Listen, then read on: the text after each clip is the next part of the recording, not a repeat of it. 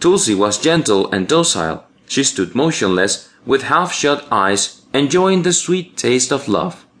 Raju ran towards the kitchen, shouting, Amma, so Babuji has changed his mind.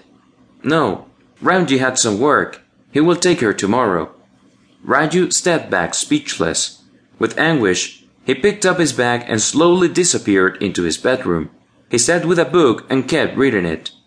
It was nightfall already, and all of the farm were fast asleep except Raju.